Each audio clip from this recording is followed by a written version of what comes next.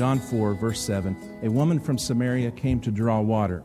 Jesus said to her, "Give me a drink," for his disciples had gone away into the city to buy food.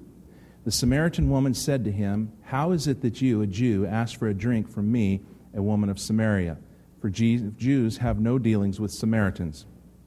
Jesus answered her, "If you knew the gift of God and who it is that is saying to you, 'Give me a drink,' you would have asked him, and he would have given you living water." The woman said to him, "Sir, you have nothing to draw water with, and the well is deep. Where do you get that living water? Are you greater than our father Jacob? He gave us the well and drank from it himself, as did his sons and his livestock." Jesus said to her, "Everyone who drinks of this water will be thirsty again. But whoever drinks of the water that I will give him will never be thirsty again. The water that I will give him will become in him a spring of water welling up to eternal life." The woman said to him, "Sir, give me this water so that I will not be thirsty or have to come here to draw water." We find in this passage the woman at the well, and she's there to gather water, of course, and that makes sense. And Jesus comes along, and he asks her for a drink, and it shocks her. Their relations between Jews and Samaritans was not such that that would take place. And yet, he asked her for a drink. And so she's shocked by it, and Jesus basically tells her, "If you knew who I was, you'd ask me for a drink, and I'd give you water that would last you forever." She questioned, "How can you give me living water? Because the well is so deep, and you don't even have anything to draw water with. You don't have a bucket or a rope or anything to get deep into the well where the living water really is." But the truth is, that day Jesus was looking inside the woman's heart. He wasn't so much concerned with her physical thirst. He wasn't even concerned so much with the labor, the task that she was sent to do, gathering water. But he was looking at the emptiness within inside this woman. He already knew her life story, and we know it because we've read the passage that she had had 6 husbands. And she had sought for things that would satisfy her, and obviously had never found the thing that would make her happy. And so Jesus comes along knowing her story, and he offers to provide her living water. And what he's talking about is salvation. And he says, if you drink of this water, you'll never thirst again. And really at the heart of that story is this thing that is so prevalent in society today. People are looking for something to fill an emptiness within their souls. And that's what this woman had done. She had sought one relationship after another and got into one, and then she'd realized there's still something missing in my life. And that relationship would fall apart because relationships aren't where we find our fulfillment. We find it in Christ. And so she'd move on to another relationship, and she'd get that relationship, and she'd realize that there's still something missing in my life. And we're a lot like that in the world that we live in today. In fact, I think much of what we do is driven by this desire or thirst to fill an emptiness within our souls. And it gets us into lots of trouble. For some of us, it's the same thing as the woman. It's one relationship after another, and we think that's going to satisfy us. And yet, when we get those relationships, it doesn't. For some of us, it's things. We think if I only had this thing or that thing, and the newest gadget, the newest technology, the newest phone, the newest car, the bigger home, if I had those things, I'd be satisfied. And we have a way of when we really want something, we go out and we get it. And unfortunately, we find that something is still missing in our lives. Augustine said this. He says, "You have made us for yourself, O Lord, and our hearts are restless until they find their rest in you." And I think that that's at the heart of everything that we talk about this morning, is that we were designed for God. And we will always be restless. We will always be thirsty. We'll always be hungering for something else. And there will always be a sense of emptiness within us until we find our rest in God. In fact, the heart is what we talk about in the Bible as being where we receive Christ and the Holy Spirit and where our decisions are made. And really, like the human heart is designed, it has chambers, doesn't it? And those chambers are filled with things. And it's the same thing with this heart inside of man. The heart inside of man is designed to be filled. God put us together that way. And so people attempt to fill themselves with all kinds of things.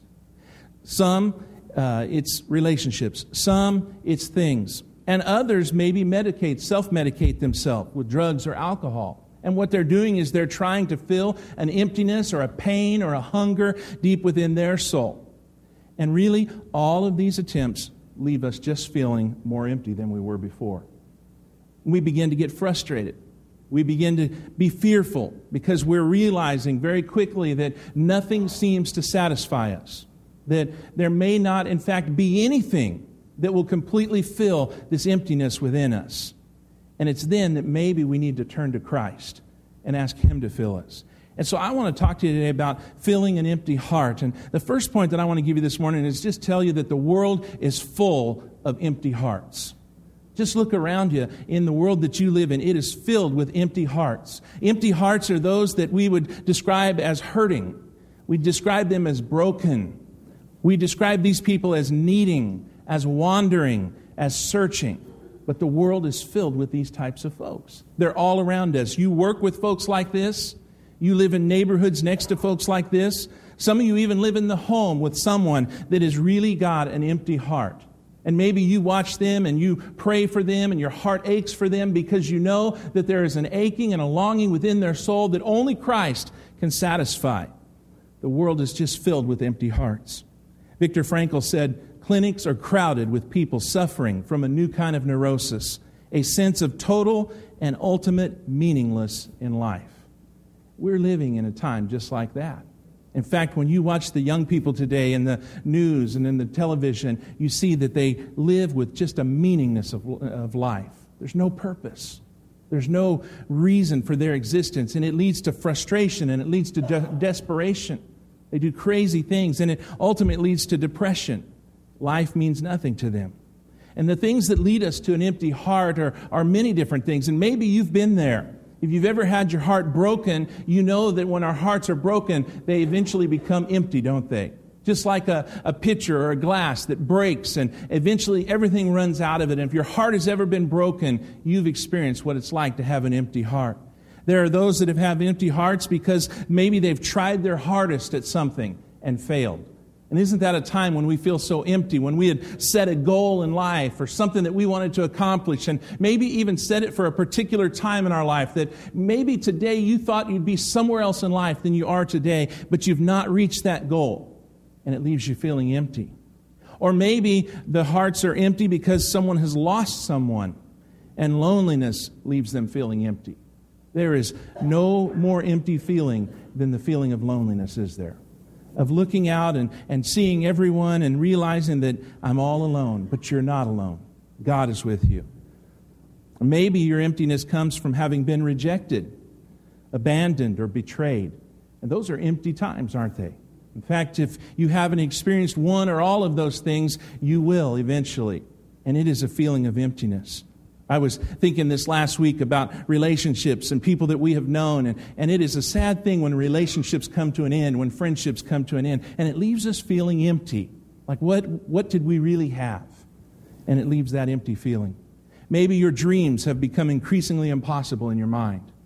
You at one time had big dreams. You at one time thought that one day we'll be able to reach this point, and today you don't feel so much that way. The optimism is gone and you feel empty. Or maybe you're just tired. You have no energy to go on, and you just feel like giving up. You ever been there?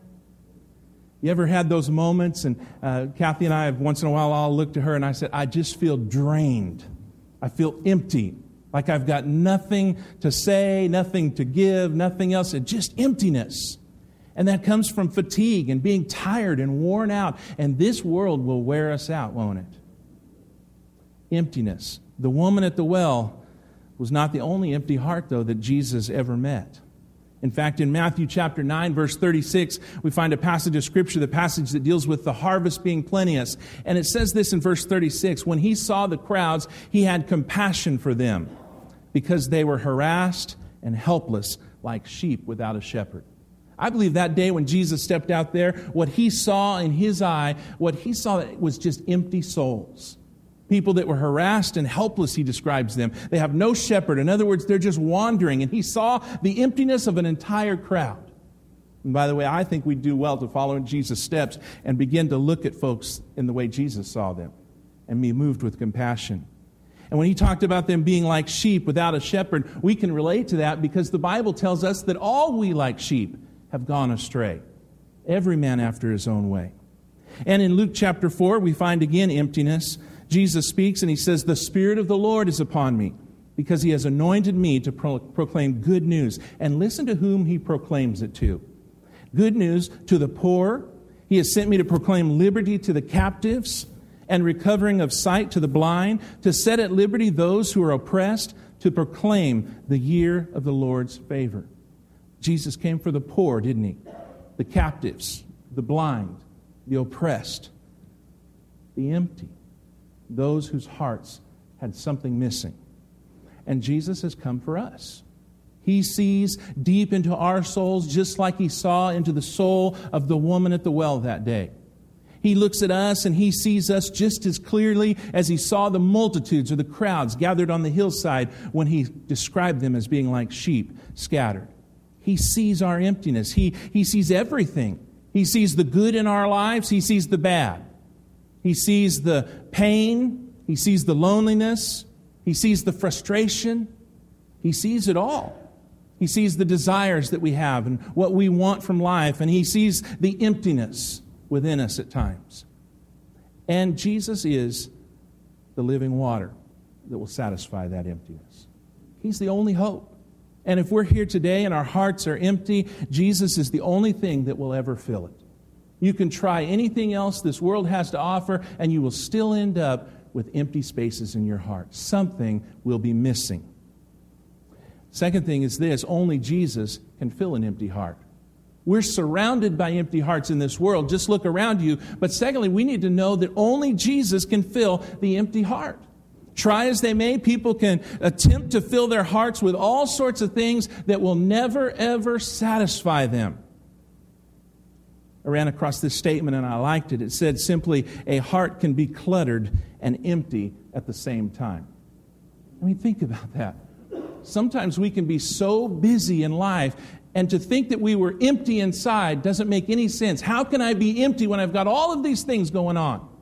If you have children, it's hard to imagine. We had 3 children. It's hard to imagine in a family with your wife and 3 children, you could ever feel empty because there's plenty to do at all times. The reality is, your heart can be filled with all sorts of things, and you can still feel empty. Hearts are designed for God. And sadly, they can be so full of stuff that there's no room for God. How many of you in here have a garage at your house? That's a good thing to have. I remember when we first got married, we lived in apartments, and that was the worst thing ever. Not so much the apartment. There were good things about the apartment, like no yard work and those sorts of things. But one of the worst things is no garage. Because if you have a garage, you know like I do, that garage is full of stuff, isn't it? Anything that you want to keep and your wife wants you to throw away, it is safe if you can put it in the garage. It is a man's pleasure to have a garage. And really, normal men have messy garages. This is the truth. We're not all guilty. I've seen Skip's garage. Skip's garage looks like a living room. It's sheetrocked. It's got pictures on the wall. You could live in that thing. But for most of us, the garage is just filled with stuff. When we moved out of the parsonage next door and moved away, I came over one day and there was no car in the yard, and our youth pastor lives there. And I asked him, I said, "Where's your car?" He says, "It's in the garage." And I go, "You got the car in the garage?" I didn't even know you could ever get a car in that garage. Cars are designed, or garages are designed, aren't they, for cars? But what do? We fill them with everything else. And eventually there's no room for the thing that the garage was designed for. Our heart's like that. It was designed for God. That's its purpose. All of our love was designed to be given to God. In fact, the greatest commandment of all is to love the Lord thy God with all thy heart and with all thy soul and with all thy might. The heart is designed for God, but we have filled it with everything else. And we fill it because we're looking for something that'll satisfy us.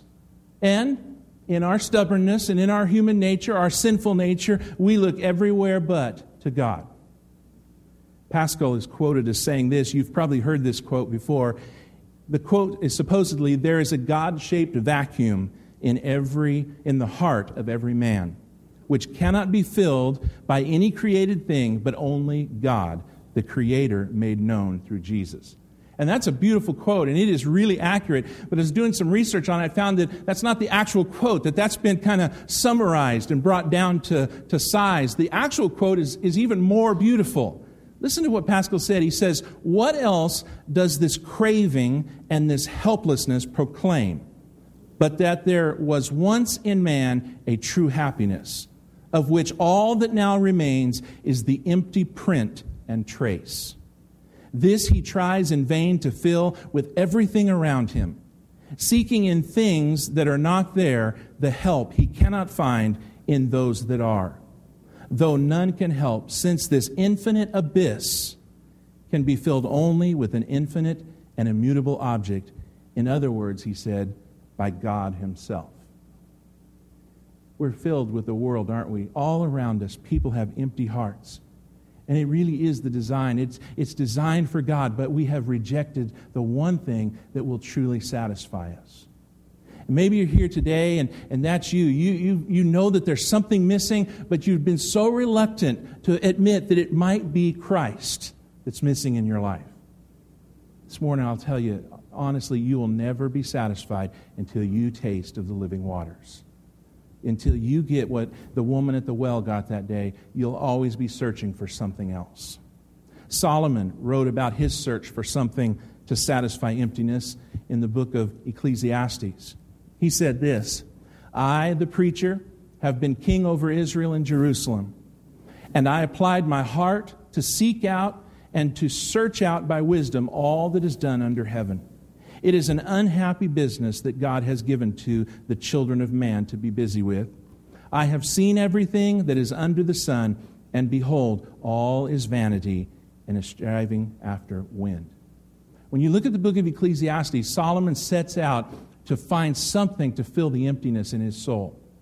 And he pursues everything. And as a king, he had the wealth to do it. He pursued everything this world had to offer, wisdom and books and education, wealth and riches, machineries of war, women. He pursued it all. And at the end, he said that it was all vanity, that it was nothing, that it was emptiness. In fact, he concludes his book by saying this, "The end of the matter, all has been heard. Fear God and keep his commandments, for this is the whole duty of man." He had searched for something to fill his heart, and he realized only serving God will fill this empty heart of mine. So we know that there are empty hearts all around us. We know that only God can satisfy an empty heart.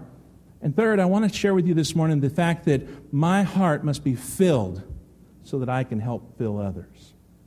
We have a responsibility, once we have Christ in our life, to share him with others. If I have found the source that has satisfied my soul, why wouldn't I want to share it with anyone else? And that's our ministry. That's our mission. That's what we're expected to do with the gospel.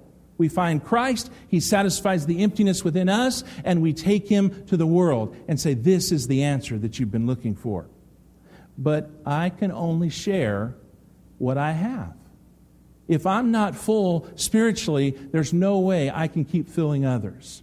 In fact, this morning, if I were to have a pitcher of water here, and thank goodness for a glass of water, but if I were to have a pitcher of water here and give you all a glass, and I were to want to, with all my heart, give you all a glass of water from my pitcher, I wouldn't get very far until that pitcher ran out. And that's the way it is when we deal with folks. If we're not constantly refilling our souls, we will run dry and we'll run empty. Those of you that teach Sunday school classes or work in ministries, this is particularly important for you because you tend to come to church and what you're doing while you're here is feeding and supplying and ministering to others. But you will run out of things to give if you quit refilling your own soul. That's why it's important you read your Bible and you have devotions and you have your times alone with God. One author said, in difficult times, carry something beautiful in your heart. I have to have something to give others. And there's a reminder of this need to be filled in the 7th chapter of John. And we're going to look there in just a second. But let me give you a little background about that 7th chapter. It's the final days where we're going to read of one of Israel's most joyous feasts, the Feast of Booths, or of festivals. And this feast was marked by celebration. The whole time of the feast, they would have celebrations every day. They'd play loud instruments, they'd blow horns, they'd shout at the top of their lungs. It was a celebration. It was celebrated around September, October, mid-September to October, so about this time of year. The verse that we find that kind of reveals to you what the Feast of Booths is about is in Leviticus 23, and it says, "You shall dwell in booths for 7 days. All native Israelites shall dwell in booths." They were tents set up with thatch roofs. And he said, "This is the purpose, that your generations may know that I made the people of Israel dwell in booths when I brought them out of the land of Egypt. I am the Lord your God." And so that's the festival that's going to be celebrated. And in that festival, there was a particular ceremony known as the water drawing ceremony. So they're dwelling in these booths for 7 days to remind them of God bringing them out through the wilderness, of reminding them that they're dependent on God. And then in the midst of this celebration of booths, they do a water drawing ceremony. Isaiah 12 says, "With joy you will draw water from the wells of salvation, and you will say in that day, 'Give thanks to the Lord. Call upon His name. Make known His deeds among the peoples. Proclaim that His name is exalted.'" And what they would do is they would draw water from the stream there. And they would bring that water during the water drawing ceremony, and they would pour it over the altar. And it would find its path to a particular hole, and it would run down through the altar. And the blood offering had also been given.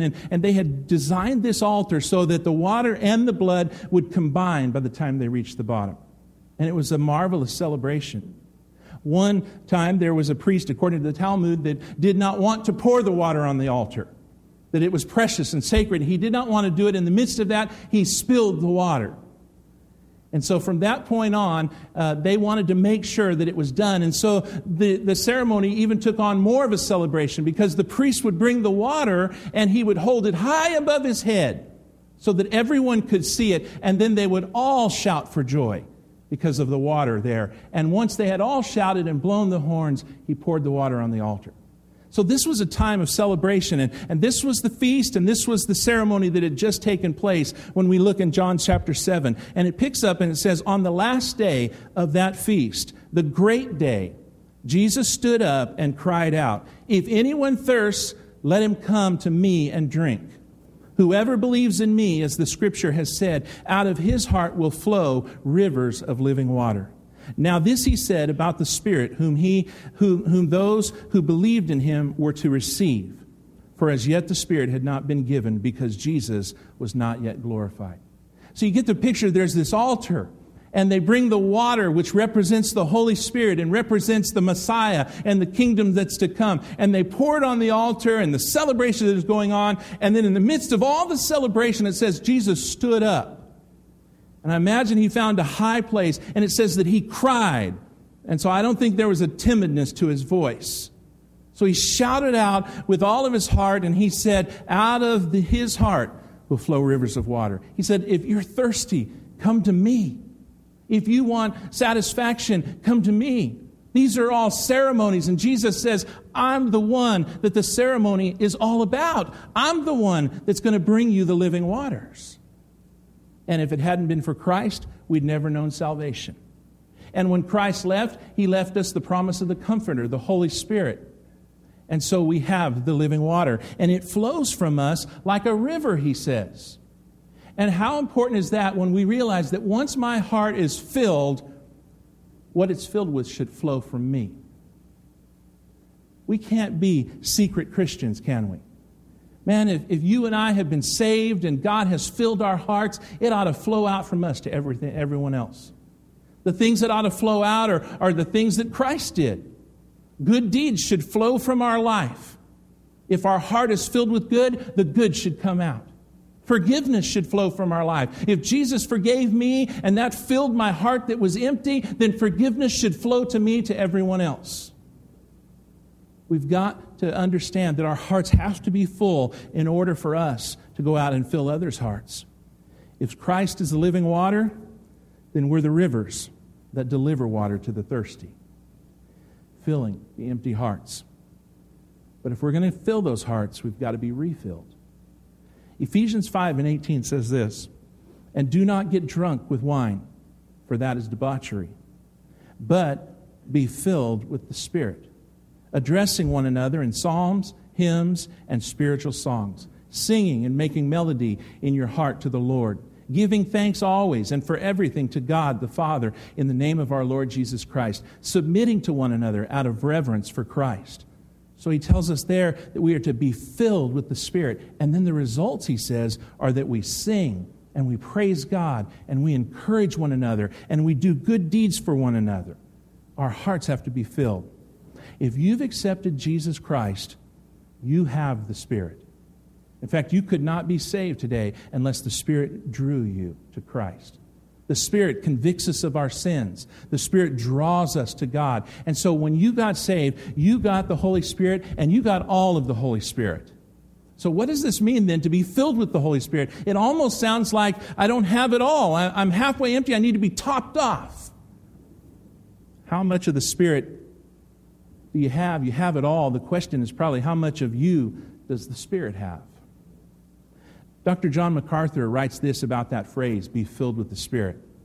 He says this, a literal translation of the verb would read something like, being kept filled. The idea is one of keeping yourself constantly filled as you yield moment by moment to the leading of the Spirit. You all have cars. You drove here in those cars. I'm sure that none of you ran out of gas on your way here. Have you ever run out of gas, though? I was a master of running out of gas in Vallejo. When we started the church, we went, it was a mission project, and missionaries don't make a lot of money, and so I tended to keep my gas tank on the empty side of things. And I can't tell you how many times on the way home from church, all the way across town, I'd run out of gas. And it was always just before the highway on Tennessee Street. And it so happened that there was two families in our church that lived 2 blocks over. And so I would call them, and I'd take turns. It happened enough where I'd have to take turns. But I would call them and say, I'm out of gas. And it got so bad that as soon as they answered the phone, they'd say, preacher, you out of gas again?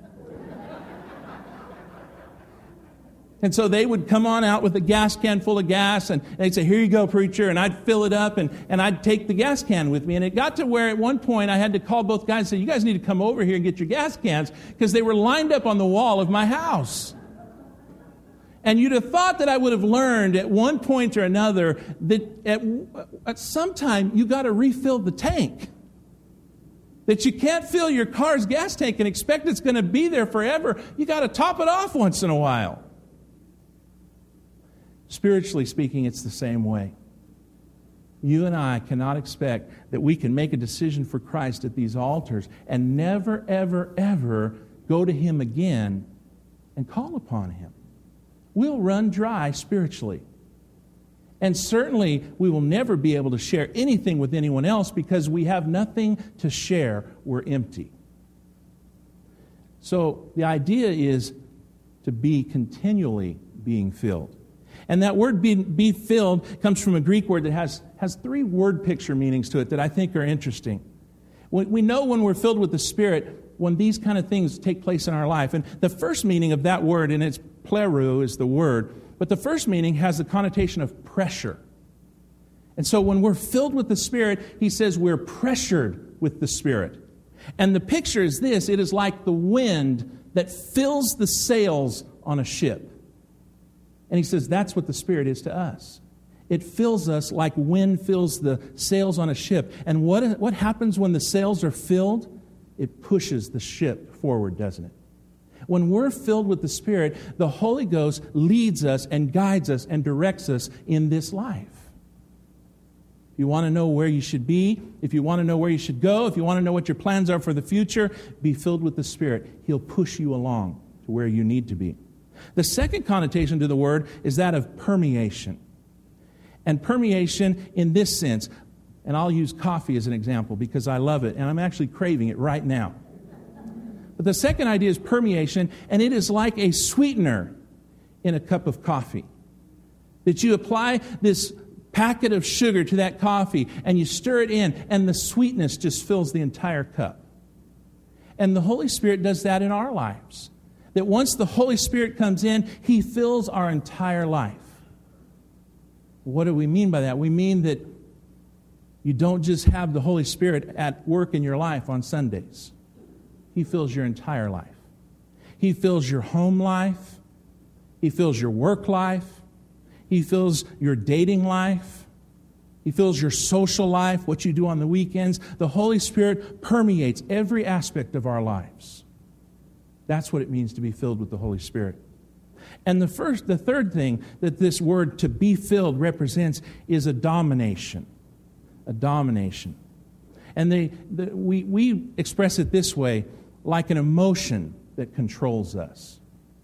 How many of you have ever heard someone say, I was filled with anger? That is what he's describing here when he says, I was filled with the Holy Spirit. In other words, that anger controlled me when I'm filled with it. I was filled with anger. It controlled me. It made me do things that I wouldn't normally do. And when we're filled with the Spirit controls us. He makes us do things that we would not normally do. He gives us the courage to do things that we might be afraid to do at other chances. We're filled with anger. We could be filled with love. We could be filled with sorrow. In other words, we're controlled by these emotions. And so when we talk about being filled with the Spirit, we're talking about the fact that we are moved by the Spirit like a ship. We're permeated by the Spirit like something that controls or takes over our whole life. And we are controlled by the Spirit. It causes us to do the things that we do. Let me ask you this. Are you being filled by the Spirit? Are you going to the well and drawing more water? Or are you counting on the water that you drew however long ago at salvation?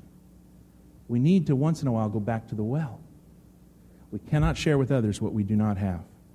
So what do I need to know, or who do I know that needs their heart filled? And I just want to challenge you this morning. Think about people around you that you know that maybe need their hearts filled. And who it is that God has put in your life that needs you to fill them with the Spirit. And right away, as a husband, I think every one of us ought to acknowledge that God has placed our wives in our lives. And I want to be filled with the Spirit, and I want to be so full that I'm able to minister to my wife when she's empty. And husbands, that happens, doesn't it? We go off to work, and we have a great day, and if your wife's a stay-at-home mom, she's with kids, and I'm telling you, she'd probably rather go to work than stay home with the kids.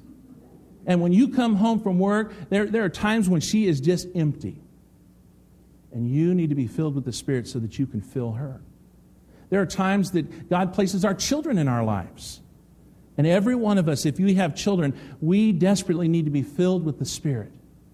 We need to be able to have the Spirit's wisdom and guidance and direction as we raise our children, but not only because of the decisions we have to have and the wisdom we have to make, but because our children from time to time will be empty. They're going to go to school and they're going to come home sometimes beat down, sometimes worn out, sometimes tired. They may face challenges at school. They may be made fun of at school. They may be a loner at school. They don't always come home from school on cloud nine, do they? And as moms and dads, we need to be so filled with the Spirit that we can see their empty souls and we can fill them up, that we can give them some relief. Who is it that God has placed around you? As a wife, it could be your husband. And this world has a way of just knocking men around. They go out into the world and men are driven by this desire or this need or this ego, and we've got to be the provider and we've got to take care of things. And sometimes when things aren't getting taken care of like we ought to, man's ego takes a big beating and he feels empty and defeated. And thank God for godly wives that are so full of God and the Holy Spirit that they sense that in their husbands and they fill his heart with goodness. Look around you. Who are you surrounded by? Who did God place in your life? Luke chapter 6 talks about the Spirit in our hearts, and it says this: the good person out of the good treasure of his heart produces good, and the evil person out of the evil treasures produces evil. For out of the abundance of the heart his mouth speaks. In other words, what our heart is full of is what's going to come out of us. We can't afford to have empty hearts. We need Christ. When our heart is filled with good, it produces good. We've got to be full. And I want to challenge you this morning to be someone that goes out filling empty hearts. And if I were to say, what do we fill them with? I think Scripture gives us some pretty clear things. Number one, I can fill an empty heart with love. The Bible says God is love. In 1 John, we're studying on Wednesdays, and it tells us that if we love God, we're to love one another also. The greatest commandment is to love God, and the second one, Jesus said, is like it, love thy neighbor as thyself. And wouldn't you say we live in a world that every once in a while, all they need is someone to show them a little love? Sometimes we run into people whose hearts are broken and they're aching. Have you ever been in those situations where you wanted to help, but you just didn't know what to say or what to do? And I think sometimes we avoid those people because we say, I don't know what I'd tell them. I don't know what I could say to make things better. And the reality is you probably can't say anything to make it better. It is what it is. But what you can do is fill their empty heart with love. Sometimes all they need to hear is, listen, I love you. And I'm hurting for you right now.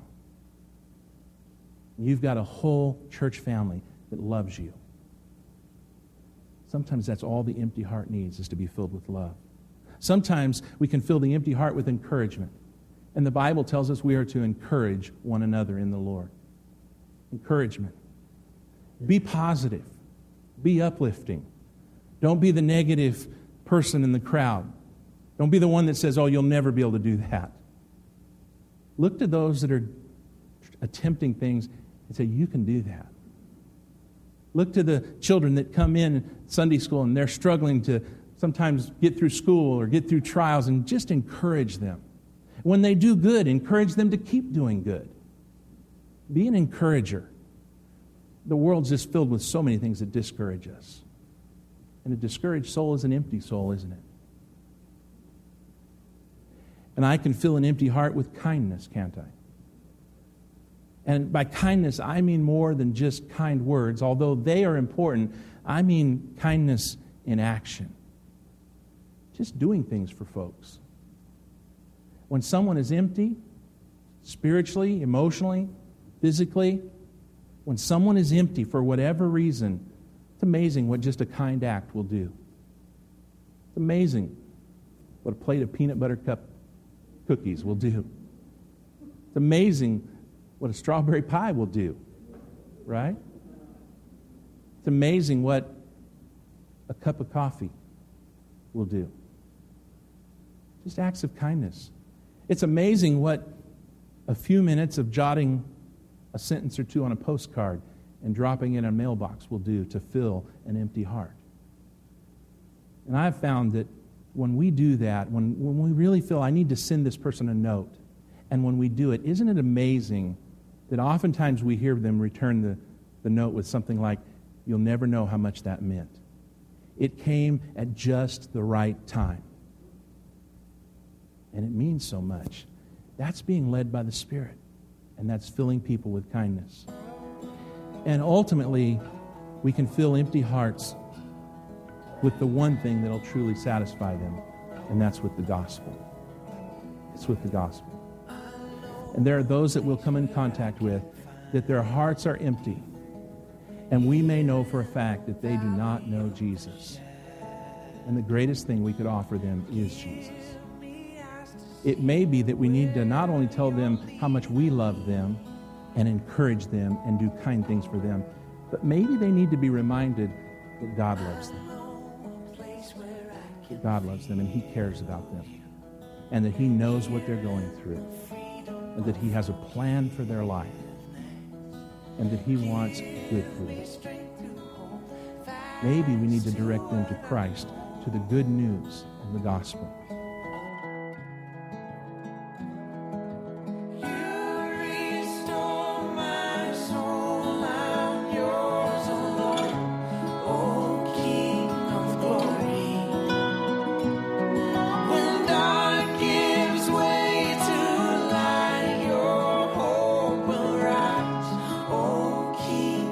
Glory. where